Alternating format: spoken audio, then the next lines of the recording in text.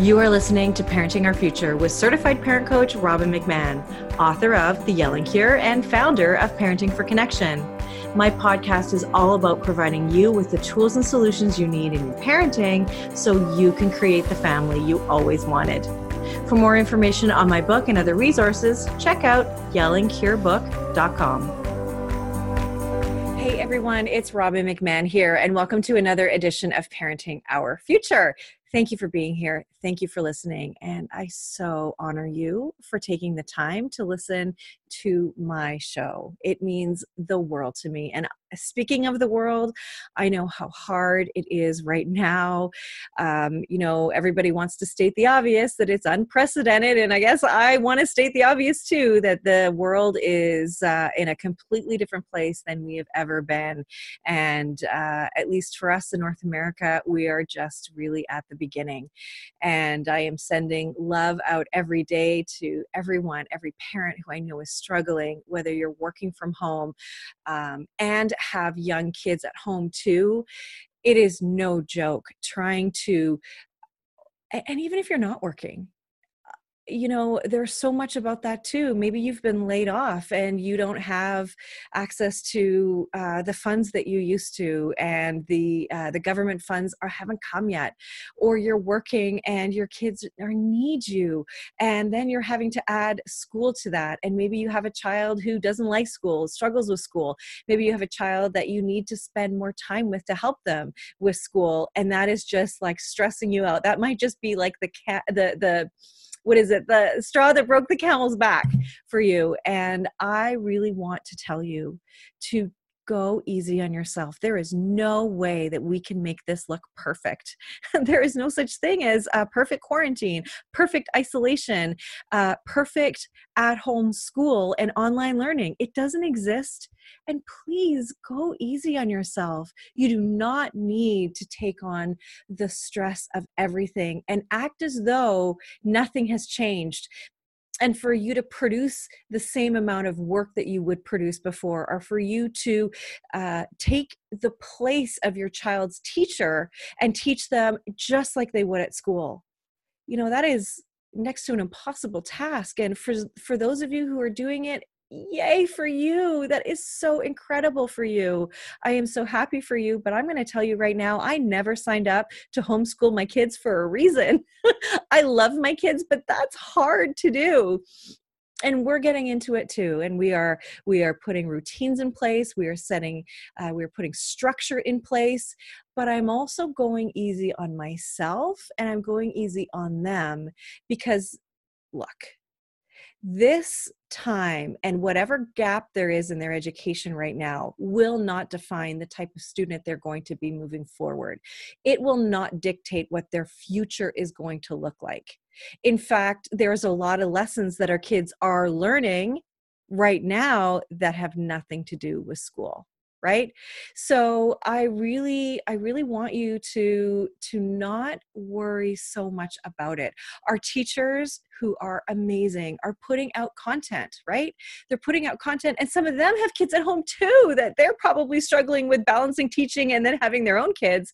But if your kids and you together can't get the work done, I just invite you to have an open conversation and say, hey, we're doing our best. This is what school is looking like for us at home. And this is the best we can do. And be okay with that. I think you can settle into that. And remember, our kids have a big, long summer break and they go into a higher grade, right? So we don't freak out over the summer. We don't necessarily continue to keep the learning going over the summer because we know they need a break, right?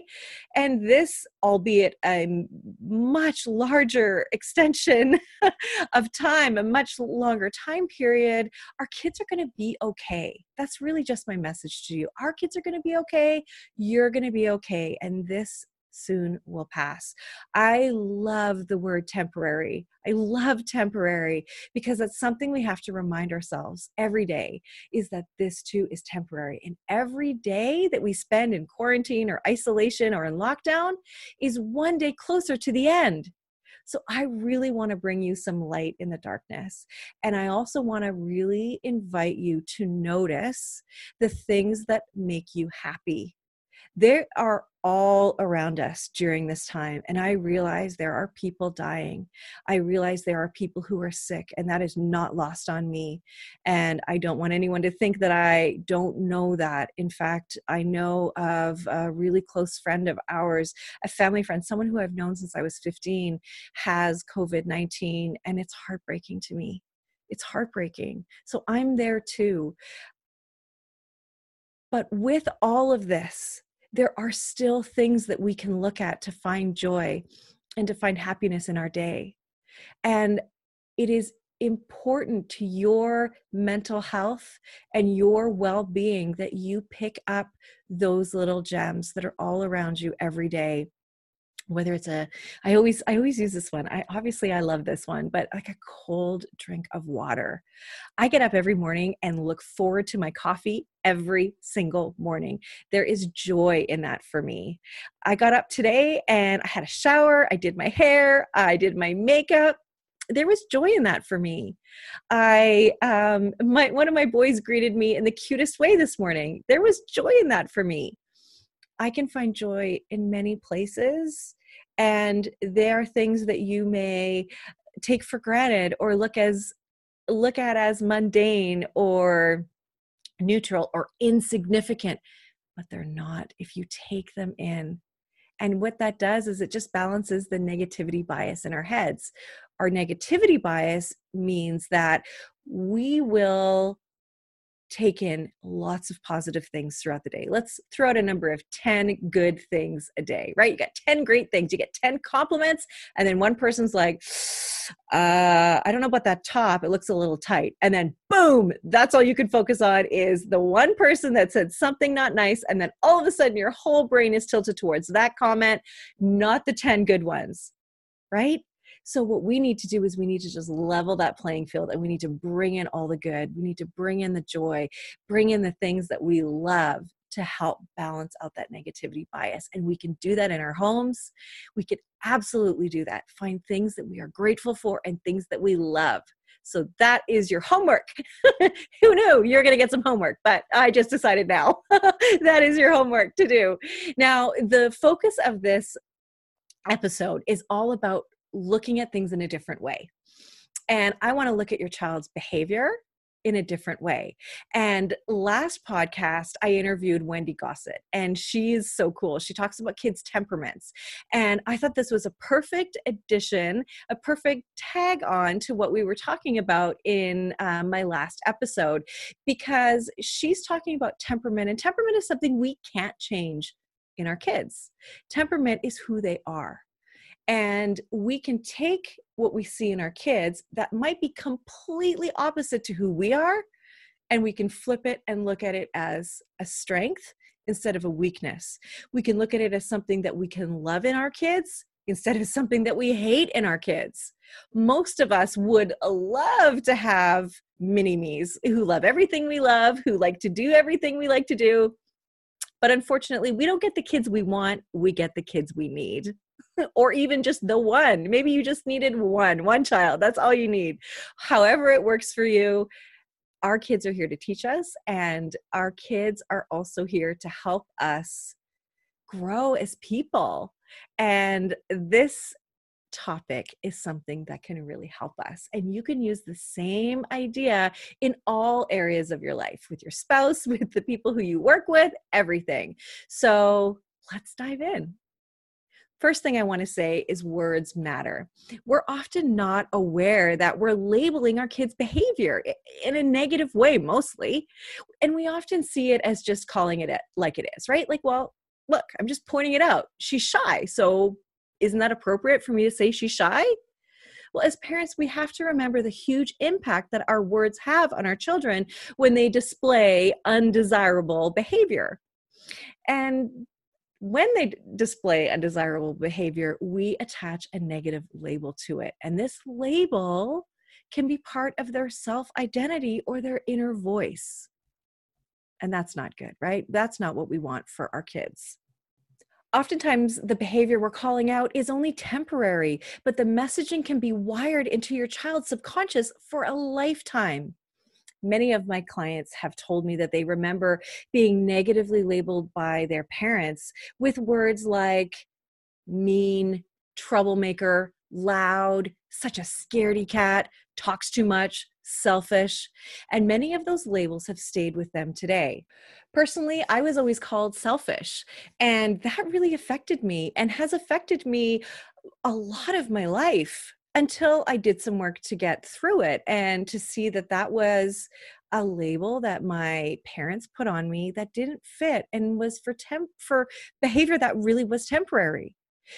So we don't just reframe for the child's benefit, though. We do it for us as parents as well, because when we're caught in a cycle of negatively labeling our child's behavior, it changes the way we see them and influences our thoughts, perspectives, and attitudes about our child. What if instead we were able to reframe our child's behavior in a positive way that empowers them, that isn't rooted in shame or disapproval? This can reshape how you see your child and better understand what your child is really feeling and needing. Furthermore, your child will get a more positive picture of who they are when they receive more positive messages. Let's look at some common behaviors that are often seen as negative, like whining. Totally something that parents hate, right? So parents will probably think if their child is a whiner, using air quotes, they might feel annoyed by this behavior or think that their child just wants to get my attention or is trying to manipulate me, trying to drive me crazy. But another way to frame this behavior is to say, my child is trying to express her needs, but she doesn't have the language to tell me exactly what she needs. She's frustrated. Think about that. Don't you think that fits better? She's frustrated. If she could do better, she would do better. What about when your child says no and is maybe more on the defiant side? We will often label this behavior as being oppositional or defiant. And you're just trying to make me mad, or you're difficult or uncooperative, or refuse to listen. But this can be reframed that my child is learning to have his own voice, and he's letting me know that he has his own mind and is becoming an independent person. Even if you just say he's just learning to have his own voice, every time he says no, he's just learning to have his own voice. And by the way, when your child says no to you and refuses, just ask him, how come? How come? How come you're saying no? And find out why he's saying no, and then try to find a solution that's a win-win. How about if your child hits, bites, pushes? Oh my gosh, this is like the ultimate, right? I know parents would label this as he hits or bites or pushes when she doesn't get her way. She's a monster. He's so mean. Reframing this helps you see what the child is really needing. And in this case, your child is saying, I have lost control and I need your help. When our kids hit, bite, push, also they're really scared. That is, fear is the driver there. And if your child knows too that hitting is wrong, then it's easier to correct, especially if you reassure your child that you love them no matter what, even when they do something that hurts somebody else. But if your child goes forward and is labeled a hitter or aggressive, then hitting and that type of aggressive behavior becomes much harder to change because they think of themselves as it. And also, our kids take everything to mean that things are their fault. So if their behavior is seen by you as bad, they're going to think they're bad. And we don't want them to feel that way. Our children are not bad. Their behavior is just a symptom of something else that's going on with them. The other thing about labels is that they're not even accurate. Nearly every person, whether little or grown up, changes day to day. We are all unique, and we can't be placed in neat categories or boxes. And how boring would that be if we were anyway, right? Kids might act serious one day and hilarious the next. One day our baby might smile and wave at every stranger. The next might cling to your leg and hide in your shoulder. A toddler might deliberately disobey and then 10 minutes later follow instructions to the letter. Humans are capable of many complex emotions, reactions, and personality facets, kids included. It's impossible for us to label someone and predict each action that they'll take. Every day, our kids surprise us with their ability to zig when we think they're going to zag. And it's just one of the beautiful things about watching them grow. You are currently listening to the Parenting Our Future podcast. I'm parent coach Robin McMahon. And if you're enjoying this podcast, please share it with someone who you think might also need to hear this. Please don't forget to subscribe, and I would be grateful if you gave me a 5-star rating on iTunes. If you're a parent who's struggling and you feel like you might need some support to be the confident leader of your family, where you can calmly respond to any kind of behavior, disrespect, or your kids not listening to you, well, I have a membership group that you might be interested in. All you have to do is go to kamomsclub.com for more information. That's kamomsclub.com for more information. Now, back to the show. When faced with a challenging, strong-willed child, we are so tempted to put the label of troublemaker on our child, right? But here's what that does. It automatically makes it hard, difficult, close to impossible for you to have empathy for your child and then resolve this issue, because labeling creates the distance between you and your child's emotions. What you're doing is you're assigning a personality trait to your child instead of trying to relate to your child's struggle. Instead of engaging with empathy, placing that label causes you to move away from connecting with your child who's feeling frustrated or scared or inadequate. You're most likely to view your child as being difficult or a troublemaker, and it becomes harder for you to realize your child is much more than simply behavior, actions, or a temper tantrum. So when you create an excuse for your child and you say, oh, she's just so shy, so she won't do it, or, oh, I'm sorry, she's just so rowdy all the time, she'll believe what you say to be true, and she'll believe that her shyness or rowdiness is bad. Never mind that being reserved or having plenty of energy aren't bad qualities at all. It's totally normal to feel quiet or held back around strangers or new people. Kids are also expected to expand energy and run around. When your child hears you labeling him for words like rowdy and rambunctious or timid and shy, then your child is going to feel self-conscious.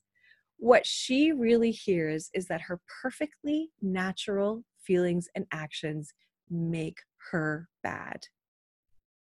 They're being labeled as bad, those behaviors, therefore I am bad.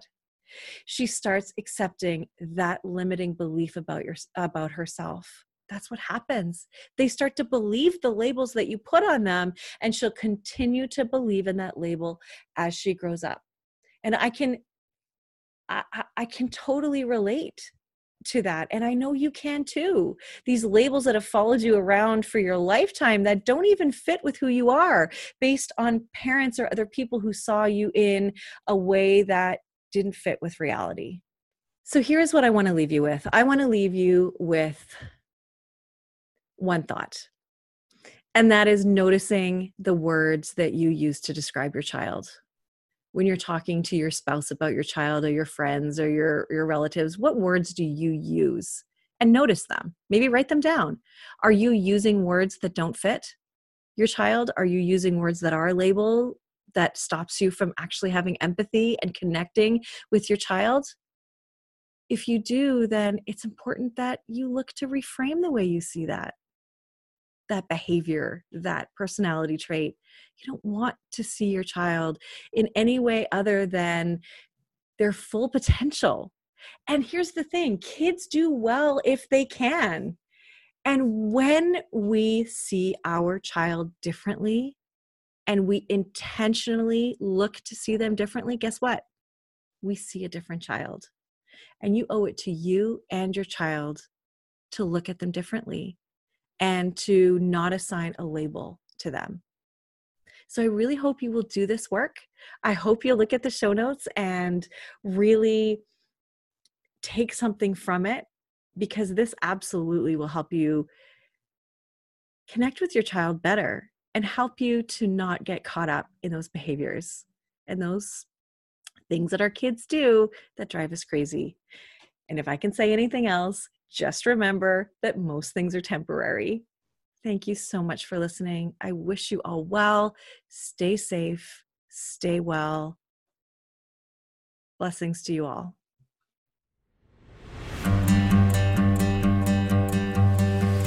Thank you for listening to this edition of my podcast, Parenting Our Future. I'm parent coach Robin McMahon, and if you're enjoying this podcast, please share it with someone who you think might also need to hear this message.